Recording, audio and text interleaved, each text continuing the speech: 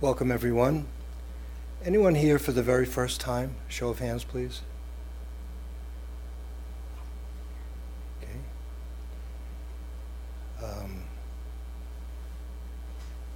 Is that because the mindfulness revolution is happening? You want to be part of the revolution? Do you know what mindfulness is? Because I'm not sure I do. But at any rate, it's hot, isn't it? The Mindful Revolution magazine, now called Mindfulness. It's gone way past non-GMO. Organic has been left in the dust. It's out there. So exciting times to be mindful.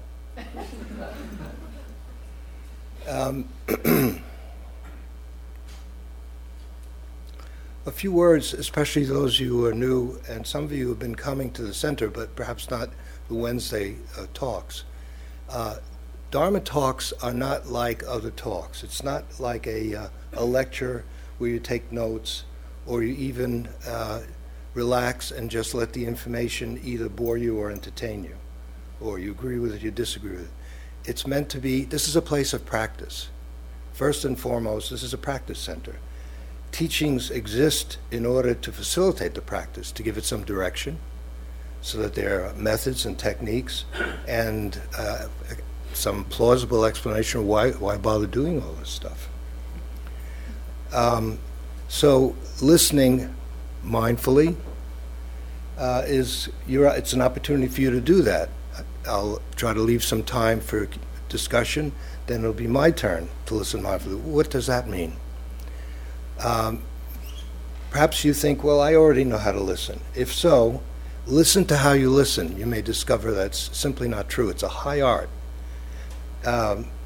We give much more credence and honor the ability to speak. If you're articulate and have lots of creative ways of formulating ideas and so forth, that stands out. We talk about a person who's good at that.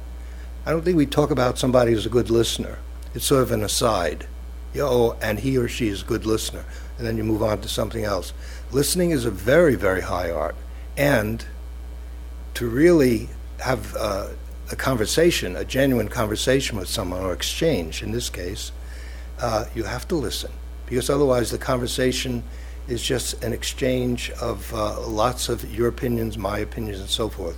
So how do you practice? You practice listening by just doing what you're doing now. Some people who've been practicing for a while stay in touch with their breathing, which helps calm the mind down. As you're listening, it's not either you're with the breath or you're listening. That cuts down some unnecessary thinking.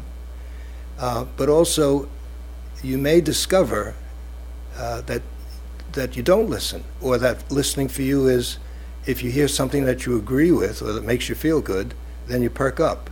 And then if you say something that sounds against what you've come here with, then you kind of tune out. Or suddenly your mind, for no reason, is planning what you're going to do tomorrow.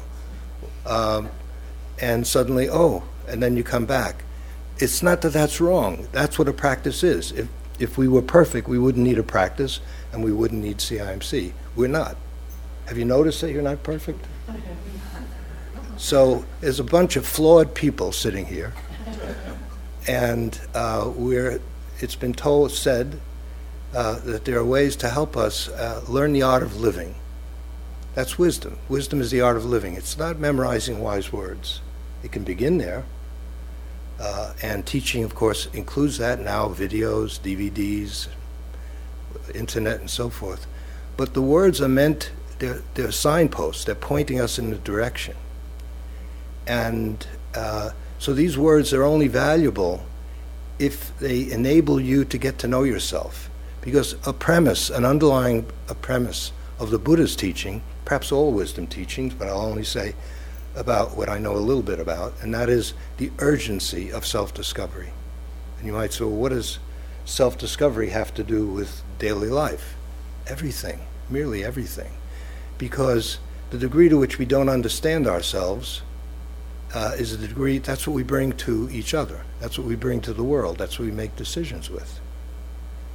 And so, as a great Japanese master put it, To study the Buddha Dharma is to study yourself. It's not going to the Widener Library. That could be helpful. It has its role to play. But to study the Buddha Dharma, it also means to learn about what the Buddha is saying, teaching, is to study or learn about yourself. And here's the part that's tricky. I hope by the end of the evening it'll make sense, especially those of you who are new. To study the self, to study Buddha Dharma is to study the self. To study the self is to forget the self. What? You came here you've been working so hard to craft a nice self-image, learn how to dress, present yourself. If you're just starting college, you're trying to see how everyone dresses and how they talk. These days it's easy. There are only a couple of words you need to know. Awesome, like, and cool. If you walk through Harvard Yard, here are these brilliant people. Awesome. Oh, like yeah? Oh, yeah, cool. Awesome. Really, I don't know what they're talking about, but they seem to know. If any of you are from that culture, am I exaggerating? A little bit. Yeah, of course. So please, in a relaxed way, see this as an opportunity to help you learn about yourself. Self-discovery is not always pleasant, because what you see is not necessarily what you may see is not who you think you are. And if you pay attention, you're going to see the facts of how you are from moment to moment, not an idealized image that perhaps we've worked hard to develop and cherish and derive security from, and even strength. But it doesn't last often. Okay, we'll drop that for the moment. Vipassana meditation this whole path is a wisdom path. And if wisdom is the art of living, then go a little further, say a little bit more, okay? Wisdom is skill in living, skill. It's a skill that can be learned. Again, it's not memorizing what Plato, Socrates, the Buddha, Jesus. There's some extraordinary human beings who've walked this earth, and they've left us with a legacy of fantastic teachings. But it's the act of living. In other words, the wisdom has to come to life. It has to be a lived wisdom. You have to live your understanding, or it's merely conceptual. And the world will just be the same way. And here, this is not to transform the whole planet with mindfulness. Sometimes I see messianic, apparently the Messiah is not coming, Jesus is not going to save us, but mindfulness will. I hope so. That would be great. But right now, I start with just yourself. Me too. And if you work on yourself, that's what you give to the people who are in your life. So sometimes those of you who are new might say, well, doing all this sitting and quiet, isn't that narcissistic and self-centered and antisocial and all that? Say just the opposite. Because it can be, but that would not be correct practice. You can turn it into another exercise enhancing the self, self-improvement. The wisdom path is not self-improvement. It's self-discovery. And then out of self-discovery is the letting go. Is the self that we're talking about now, from the point of view of these teachings, and you don't have to agree, but just hear it, it's an illusion. That there's a solid, stable, continuing self that is known as Larry, or whoever you are. And if you watch your mind, you can see it's not to believe what the Buddha said, or what I just reiterated. If you watch your mind, you can see that it's just a steady flow of different images, thoughts, conclusions, contradictory. You're wonderful, you're awful. Just watch the flow. It's quite a show. And they all represent themselves quite convincingly as being you in the moment that they have the stage, they have the mic.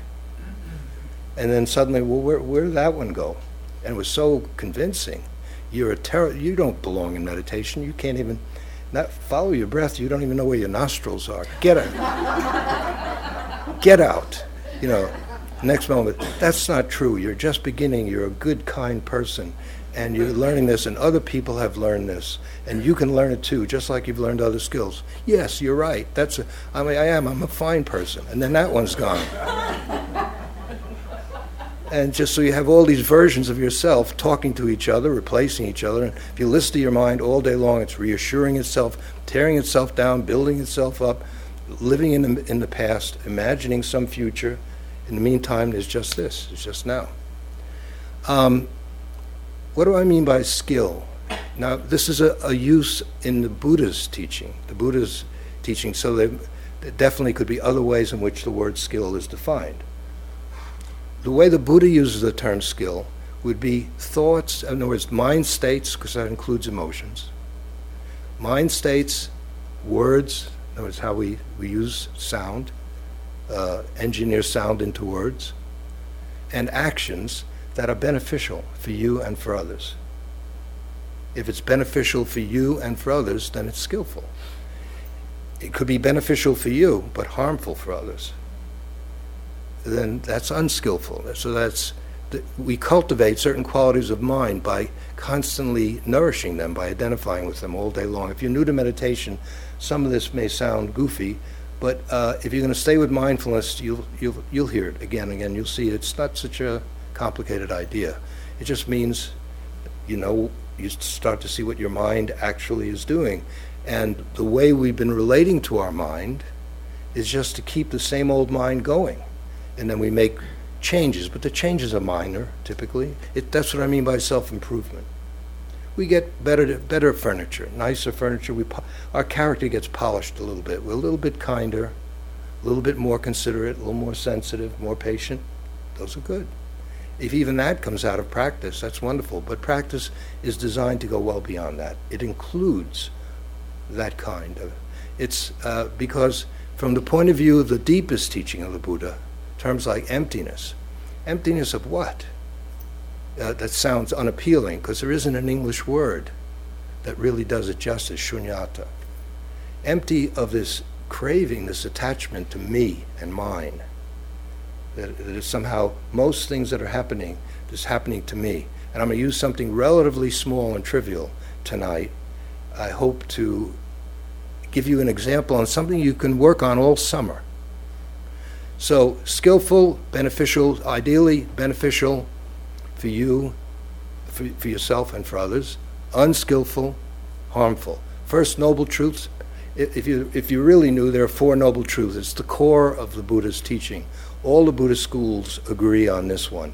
They interpret it slightly different, but they all agree on this one. First noble truth is there is unsatisfactoriness in the world. Can anyone deny that? So we're bound together as humans. And it's more than humans, but we're enough. More than enough. We all suffer. The suffering can be from excruciating, and I don't mean just physical pain. Mainly it's psychic. The source of the suffering the Buddha is talking about is the psyche. Torment. Or it could be just mild dissatisfaction. So the first noble truth is there is this quality in us humans. And what's asked of us, do you know it? Are you aware of it? How do you become aware of it? Mindfulness. You become mindful, in this moment, look, people discover I didn't know I was suffering. Men are worse than women in my gender, forget about it. We're always fine. Until we're not, and then it's a little late. Suddenly, okay, we'll leave that alone. It's already a hot day, we don't have to get into that. Okay, the second noble truth is there's a cause. There's a lot of more and more educated, scientifically minded people are drawn to this practice. I don't mean just the CIMC, I mean in general, because it makes sense on a logical, rational level. It's saying if there's an effect, something caused it. So if you find yourself suffering, then the next question is why? Now the Buddha provides a provisional answer, what you might call a hypothesis. You're suffering because of craving and attachment. There's something that you want, you insist on being, or you insist on not being, and the world is constantly changing. So we get fixated one way or another, for or against, and the world could care less. It just rolls on. It's just the way it is. And a lot of surprises in life, not all bad, but have you noticed that? You must have. And so the normal tendency, in quotes normal, is to fixate on it. And if you fixate in a changing world, it's obvious that there's going to be some suffering coming out of it. It's a head-on collision. Do you think in a contest between you and the world, who do you think is going to win? Okay, so The second, and that's an unskillful cause. The fact that you're suffering it has an unskillful effect. These are making it a little more concrete, so how you can assess how you're doing with your own, how you're living your life, so that wisdom becomes something with texture that you can actually see and feel and learn and unlearn. The third noble truth is cessation. That means there's a cure to this disease. And that's at the end of this suffering. Now, it means that in, let's say, small suffering, and it could also mean huge suffering. But there is psychic suffering. Remember, it's the psyche. If you have a body, you will have pain. If you don't want any physical pain, don't get born. Since it's too late, get used to it. You've got a body, even you young'uns. Don't you know? It's already, don't you know, if you got a body, you've got trouble. I've been at Mass General all day today, not for myself. And it's quite something. It's like concentration of people who are, they know the Four Noble Truths. They at least know the first and second. So the third is, it's not hopeless. It's not pessimistic or optimistic. It's realistic. It's saying, look, you have caused this, and there's a possibility of, because you can see into it and understand, that's the core of Vipassana, is clear seeing. That's insightful seeing. But how do you do that? And that's the fourth noble truth, the method, the path, the Eightfold Path. In other words, which is essentially our ethical refinement. There are certain aspects of life that are, all the religions emphasize it. Don't kill, don't lie, etc. The second is develop a stable, clear, calm mind that's serviceable, workable. And the third is wisdom, insight, so that that clear, stable mind is capable of looking at what's happening and learning, so that as the mind becomes more stable and clear, and a lot of what we practice here is how to do that. A lot of what Vipassana practice is, and the other Buddhist schools as well, is how to improve the quality of the mind. So that the mind can, in Vipassana, it literally means clear seeing, one of its meanings. Deep seeing, insightful seeing. So if we're not seeing the world clearly, that means we're living in ways that don't correspond with how things actually are. And then it shouldn't be a surprise that we create trouble for ourselves. So as the mind starts getting more clear, most important to see itself clearly. Because as it sees itself more clearly, a lot of wisdom practice, which is what this is unlearning. It's learning how to let go of what needs to be let go of. It's not working. And yet we've been doing it again and again, sometimes for an entire life. And the evidence is overwhelming. Every time you do this, you get hurt. I'll do it again anyway. Yeah, I see that. I'll do it again. In other words, we betray our understanding. So wisdom is something that is meant to be, is alive. It's breathing. It's meant to turn up in your actual lived life. Okay, that's a prelude to what I want to talk about this evening. I didn't know until late this morning. I stepped outside, and this neighbor, I've learned, I've never lived in a situation where on a nice small street there are neighbors. I lived in big apartment houses, army barracks, monasteries. Suddenly there are all these houses, and there's something you call phatic communication, P-H-A-T. I think what it means is just to lubricate the channels of communication, so keep things pleasant, but between people who are not going to get involved in any deep exchange. So you've heard this one. Hot enough for you? Have you heard that? So I'm learning. At first, when I first heard that a few years ago when we moved in, my wife and I didn't know. Finally, I've learned. I can now do it too. But the same gentleman about a month ago is cold enough for you, or 2 months ago. And then there's always like, we got a good day on our hands, don't we? I say, yeah, we sure do. Okay. And the elaborations that go with that. So there are no news, but it's nice. We smile and we're friendly and some warmth is exchanged. I'm not putting it down. We don't intend to get to know each other, invite you, come by sometime, bring your wife and we'll have dinner. No, it's not even on our mind. It's just we happen to be in each other's presence and we can just walk by like this or just say, hot enough for you. Okay, yeah, sure is. I wasn't sure what to talk about tonight, and then I just came from a board meeting, and I walked in, and these are very sophisticated, highly educated, skilled in their, both long-term meditators and very good at skills that so that they're on the board to help CIMC exist. So, is it still hot out there? And I was saying, not if you walk in the shade. That's me speaking. All I need now is a corncob pipe and a straw hat. I don't know, change my name too. I don't know, Rufus? I don't know what. And I realized, okay, we better, this is as good a talk, and I'm going to try and make it so practical that it can be your homework for the rest of the summer. Because what I'm going to suggest is that CIMC is premised on this, that there's no separation between what we call practice and daily life. You probably have seen that in some of our flyers.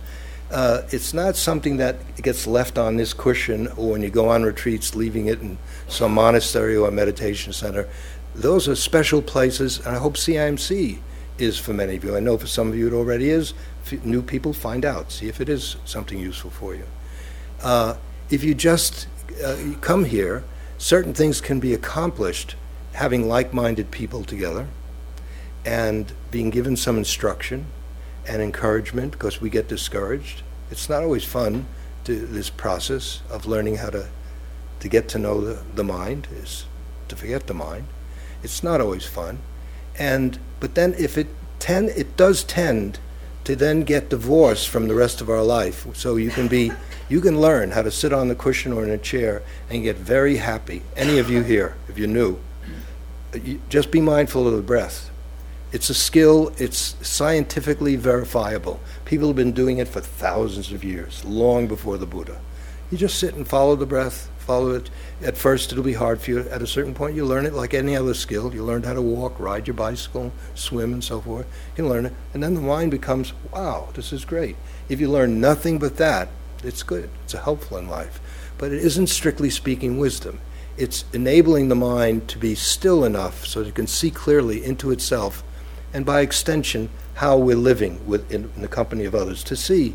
So as the mind gets clearer, it has a better chance of knowing what's skillful and what's unskillful. We have to start where we are. We can't wait till we're perfect, until the mind is clear. So as the mind becomes more clear through methods and techniques that have been protected in the Buddhist tradition for thousands of years in all the different cultures, as the mind becomes clearer, it can see. It's more likely to be able to discern what is skillful and what is harmful for ourselves and for others. So sometimes you think it's skillful, turns out it isn't. Are you willing to learn from your mistake? A lot of wisdom comes out of mistakes, out of foolishness.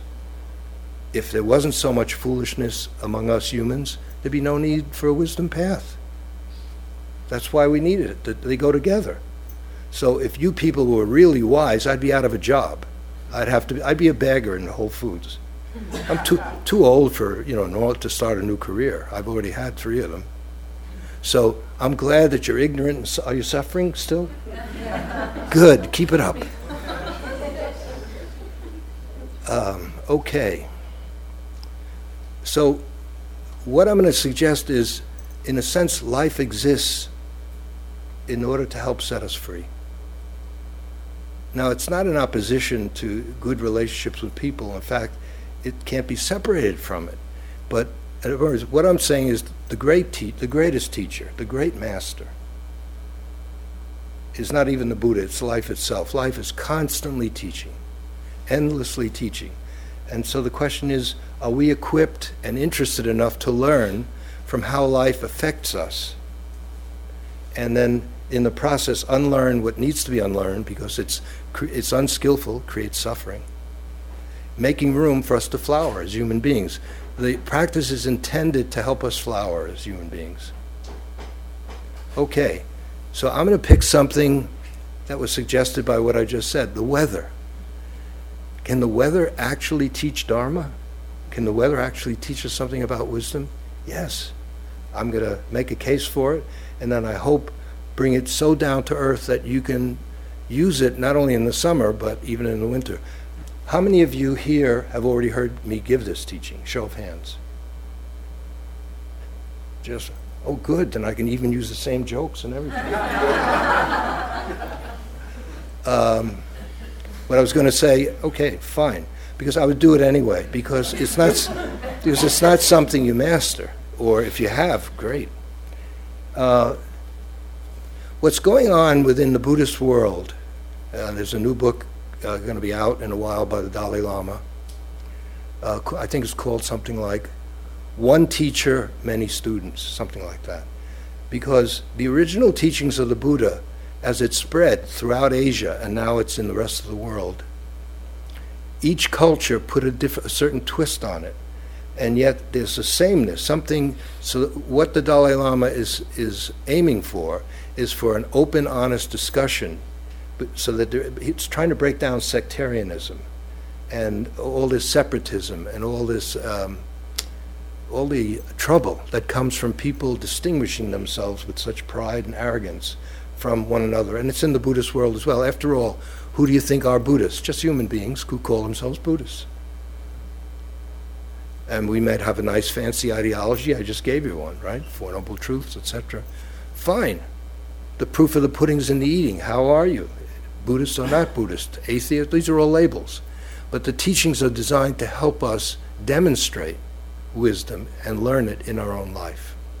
So what's going on, as far as I can tell, because I've been in this for almost 40 years now, CIMC is going to be 30 years old in 2015, is we're learning from each other, all the different traditions. I've been in a lot of different traditions, different teachers, different methods.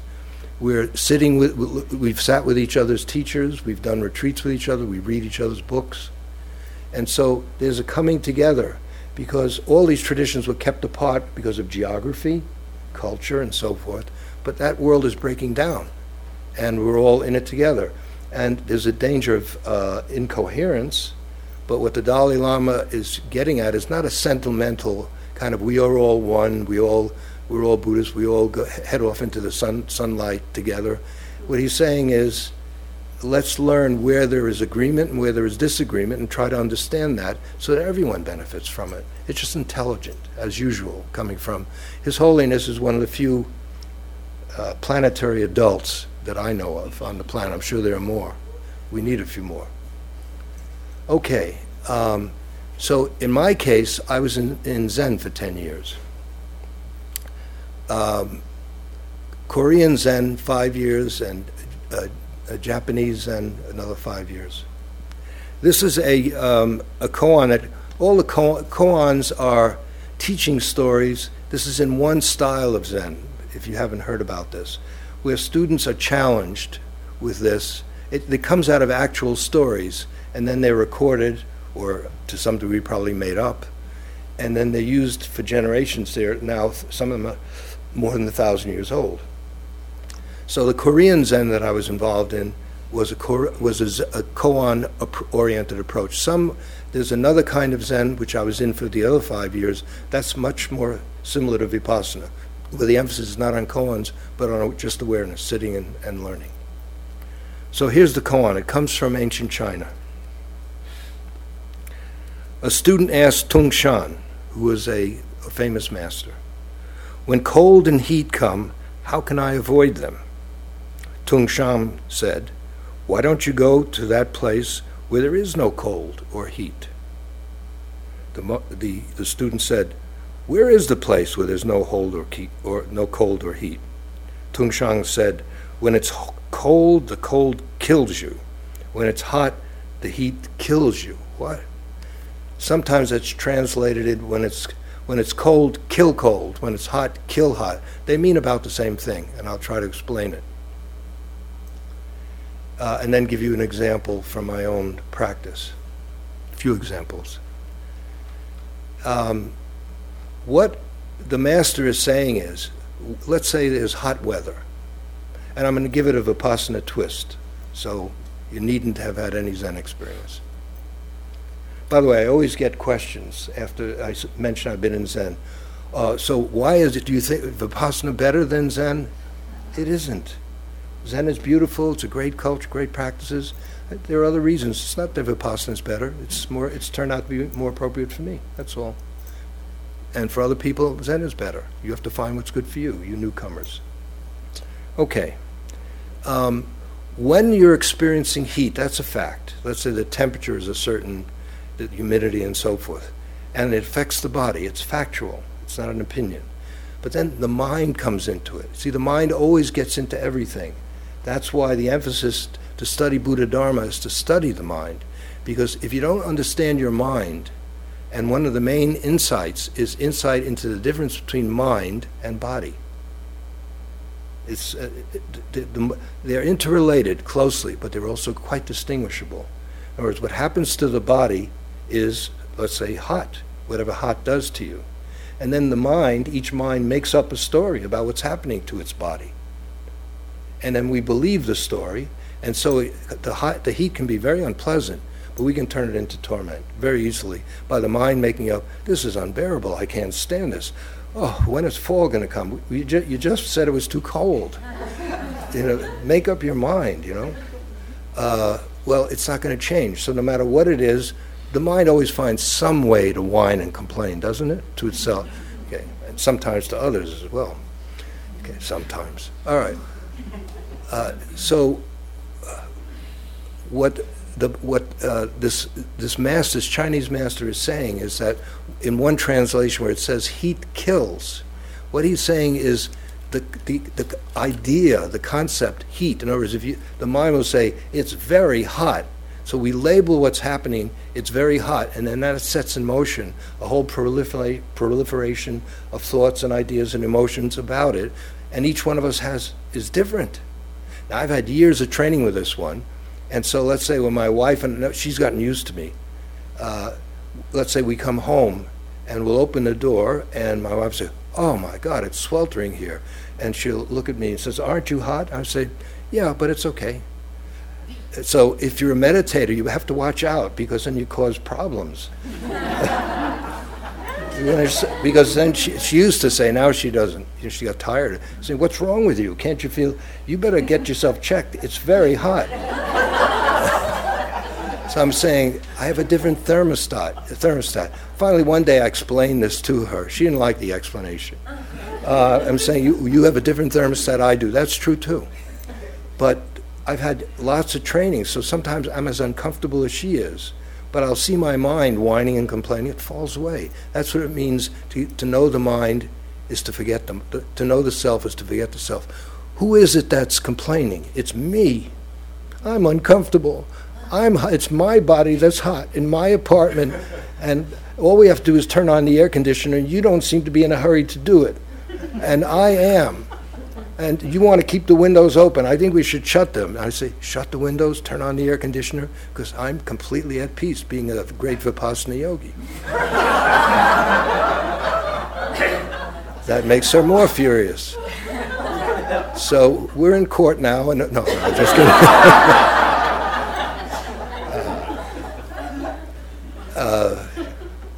Okay. So the other translation is when it's cold, kill cold. When it's hot, kill hot. Now, what that is saying is, it doesn't literally mean here comes the mind throws up. Oh, it's so hot and terrible, I can't stand it. You don't try to shoot it down. It's if you're aware of it, and our practice mindful of it. Excuse me. If you're mindful of it, to me, I use those terms interchangeably. Mostly, at a certain point, they can be rather different.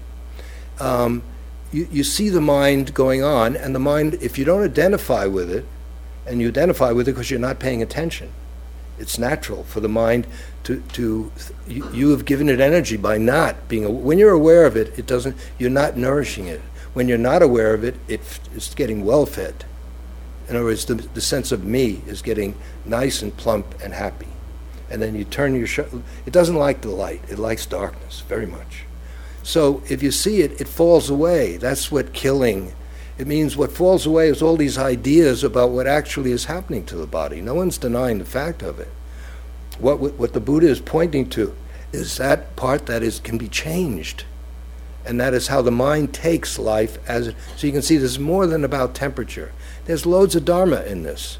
Okay, let me give you, when I was given this koan for the first time many years ago, the way it's done, you can't get away with it in this country. Let's say I'd come into this Korean Zen master, it's a little room, you come in for an interview, and he gives you this koan, you already have in advance, and then he'll say, what can you say for yourself? So I had all kinds of fancy exercises. I had just come out of university life and this and that, and there you can get away with just ringing the bell and then get out. Okay. Here, if I did that, I'd get sued or something. You know, it's sort of, it was, he didn't treat, you know, what are the term, where something, there would be some term where I didn't treat you well. When when you don't treat someone, what do they call it? With children, we know what? Disrespect. Abuse, yeah. Okay, I can say I came in and I answered it honestly, and he just said, get out, and rang the bell. I felt abused, and I got very depressed, and I had to take antidepressants, and, okay, no. So they can get away with it, and this went on. There was one long retreat. I go in and out, the same thing, no matter what I made up, ting-a-ling-a-ling, out. Okay. Then, one day I finally got it. I came in, I walked in, and he said, well, what about Tongshan? And I went, took out a handkerchief, it was the summertime, and I went, put the handkerchief back, got up and walked out, he rang the bell, very good. So one answer, over the centuries, different exchanges have given different answers to this. By the way, you don't, if you memorize it and think that by memorizing it's not like getting the punchline of a joke. You have to really get it, and the real masters can see whether it's coming from inside, it's authentic, or it's just you have the right words to shut him up. It's coming. Okay, so what was so good about that? Well, years later, one answer to this about the same koan is, when it's hot, the Buddha sweats. When it's cold, the Buddha shivers. What else is he going to do? He's a human being. He makes that very clear at his awakening. He says, I'm a human. Okay, are you an avatar? Are you this or that? No, I'm a human being, but I'm awake. A Buddha is simply someone who's fully awake. It's not the name of a person in a sense. It's a quality of persons, of minds, consciousness. So I got that. That's interesting. Then years later, teaching at IMS, Insight Meditation Society, we go away, residential retreats, and we live there for a number of weeks. And there's a 3-mile loop that I like to walk after breakfast and after lunch. It's 3 miles around. Now, sometimes during a retreat, it's very cold, and sometimes it's very hot. And as I did the loop one time when it was hot, I could see my mind. It was very uncomfortable. Even though I passed that koan in the retreat, apparently I didn't really get it, because I was walking along and I could see in my mind, here's how my mind handled it. It started fantasizing, it's a 3-mile, when I get back I'll be wringing wet, but I can take a nice cold shower and have some nice cold lemonade and then put on dry clothes and then go teach. And it made me feel better. And when it was cold, I saw my mind do it when it was cold. The next retreat, a different retreat, and it said, when you get back to the center, I was really cold, and I perhaps wasn't dressed properly. When you get back, you can have a hot bowl of soup and warm up, and you'll feel great. So it made the mind feel good. Now you might say, well, what's wrong with that? Nothing, except in the short run, it makes you feel better. It works sort of, but it does help a bit. All these images of what's going on, they're not direct seeing. In other words, one of the central aspects of what we have to learn in practicing vipassana, which I would say is crucial, is don't turn away. As we're learning how to not turn away, because our mind, see if this is so for you, has had a lot of practice preferring a past that's over with, reminiscing, reinventing the past, a horrible past, a wonderful past, or having a wonderful imaginings. There is no future. The past is over with. The future, where is it? It's something in our mind. The mind made that up. It's virtual time. We're doing time travel because it's only now. And in the time travel, we live in an imaginary past life where we could be 6 years old. You aren't there. It's just you. It's like your mind is doing the best to recreate something that's already old. It's dead. And it can never happen again. It's over with. I see as I get older, I'm starting to relive some of the old romances I had when I was about 21. You know, when you're kind of dumb and, and you just get into these stupid relationships, but it's exciting. And then, but I didn't know because I was 21, younger perhaps. But then it was so nice, where now I'm so wise and sensible, and I don't make the same goofy, stupid mistakes. But somehow, sometimes, oh boy, and then you remember the name of the person, and then if you're honest, you can see, well, wait a minute, that relationship, it ended, it was not that great, was it? The first 2 weeks were, or even a little longer. So, well, what's wrong with walking around that loop and having the mind make up a pleasant environment to distract you from the fact that you're uncomfortable? If you're a practitioner, the whole point of practice is we're going deeper than that. So every time you have an opportunity to pay attention to what's happening now, when we say be mindful of what's happening in here and now, that sounds like we're always on the surface of life. But the more that ability develops, matures, ripens, the deeper you go. So this gives you an opportunity to practice with something that it is more difficult to look at the mind, and at a certain point I started doing that, where I could see that I could see how much the mind was averse to feeling too hot or too cold. And then suddenly something comes, the cavalry comes riding up. Okay, here's a nice fantasy of it's how you're going to have a nice hot chocolate or a cold shower or whatever it is. Oh, yeah. But it's so is that more valuable? You're welcome to do it. But in the long run, you're missing an opportunity to not turn away. Because turning away is when you avoid the fact of how it is for you as a whole being. That means the condition of the body, the moods you're in, the thoughts, every aspect of being a human. And the mind fabricates some reality, which we then grasp onto, attach to, and we do a lot of that. Now, I've picked weather to teach Dharma, but it isn't just about weather. This paradigm, it's about everything. Those of you, let's see how we're doing here. Not too bad.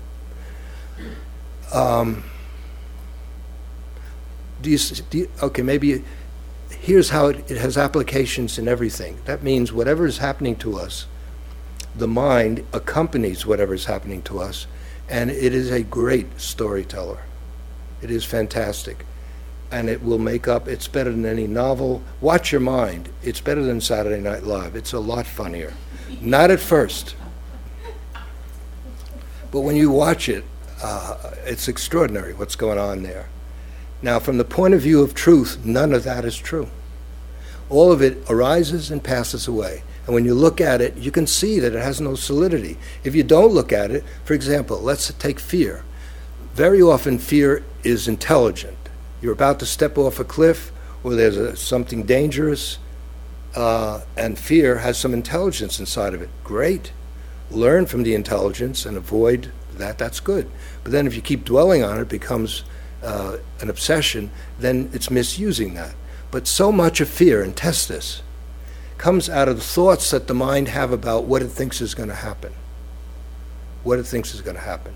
And so once you see that, you can see that the mind is making up a story about what is going to happen, and then something in us, if we're not aware, identifies with that story, in a sense, giving those thoughts life. And then that pushes a button, and then fear comes. It's a mechanical process.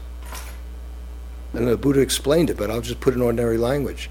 Like push a button, you get Coca-Cola. Push this button, you get whatever. We're not allowed, we shouldn't drink that anymore, right? Yeah. Okay. So you start seeing that. And in the seeing of it, it starts to lose its power. So you'll be less frightened. Now, the first time you feel fear, it feels as if it's going to be there forever. Let's assume it's not an intelligent fear.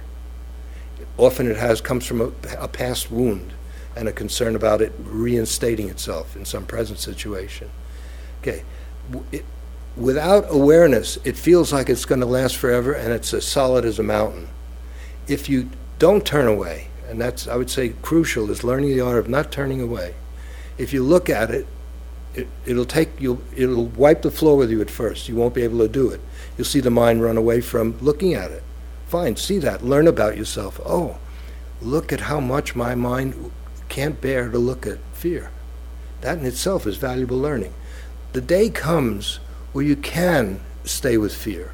And then once you see that fear is something that arises because of certain conditions, and you see that a lot of it is grounded, the soil out of which that plant grows is thinking, it loses its power and it falls away. If you do it a second time, a third time, soon your relationship to fear changes. And it may come up again, but it no longer has the power that you gave it and then had to find ways to deal with it, like come here, go into therapy, shoot up, or whatever, all the different remedies we have. So let's, preventive medicine, see it in the first place. Oh, then you wouldn't come here. I'd have to bag in Whole Foods. What I just said is not true. Forget about that part. Okay. Physical pain, especially those of you who knew. If you sit, your body's not used to sitting. But even for some of us practicing for us, sometimes it's the nature of the body that it starts to hurt. Now, let's say there's pain in your knee. These days, having sat cross-legged for many years, sometimes my left knee will start throb, ache. Now, that's a fact. But then the mind will then make up a story about what's happening to the knee. And it's happening to the most important knee in the entire universe, my knee. So it's not just a knee. It's my knee, which is essentially me and my knee. And before you know it, there's self-pity, and then it can turn into torment. And you've got to, and then you jump up in the middle of a sitting, and you're finished with meditation forever. Mindfulness, I'm out of here. It's the latest hype. I'm going back to what I used to do, being unaware. Try that. Or are you already an expert at it? Okay, so you see what I'm getting at. Last thing before, and then I'd like to open up and see what you have to say.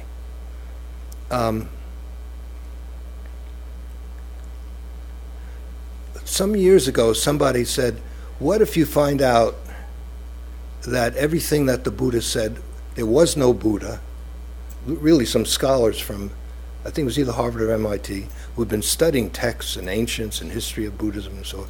So what if you find out, they didn't find this out, but they said, what if you find out that there was never a Buddha, it was made up, that these teachings were invented at a think tank in Stanford University and put together, and that it was then billed as an ancient teaching, blah, blah, blah, packaged and brought here from ancient India, and being enthralled with that concept, we're having a romantic view of it. We grab it up and then we take it. And he said, what if you find out that isn't true? What would you do? I was confronted with this. I said, well, I would still keep doing it. Let's assume there is no such thing as Buddhism. And the Buddha never existed. But what would be my choice? Okay, I've been learning how to pay attention and to learn from what I see and hear, internally and externally. And that's helped me live. So let's say, okay, I found out there was no Buddha, this is all a bunch of baloney. And I'm not going to do that again. So what am I going to replace it with? I think I'll live a life of unawareness and no learning.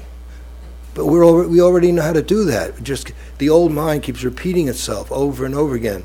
It polishes itself a little. Some of the boo-boos that we create, I have a 6-year-old who uses boo-boo for everything. She hasn't learned awesome yet. I don't think she could pronounce it.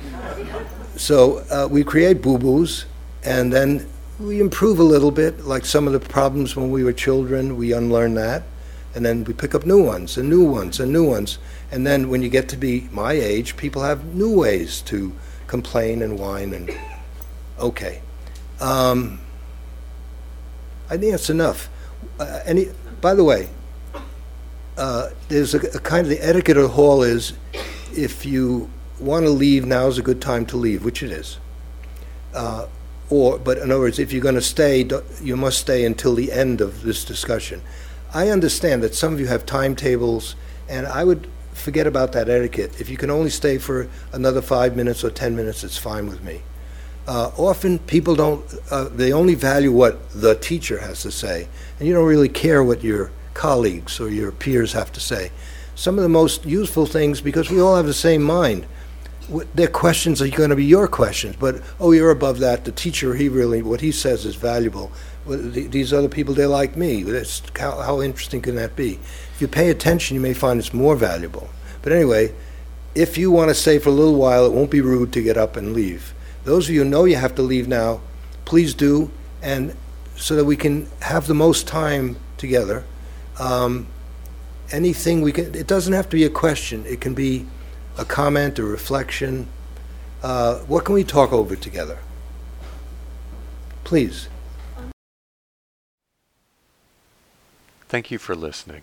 To learn how you can support the teachers and Dharma Seed, please visit dharmaseed.org/donate.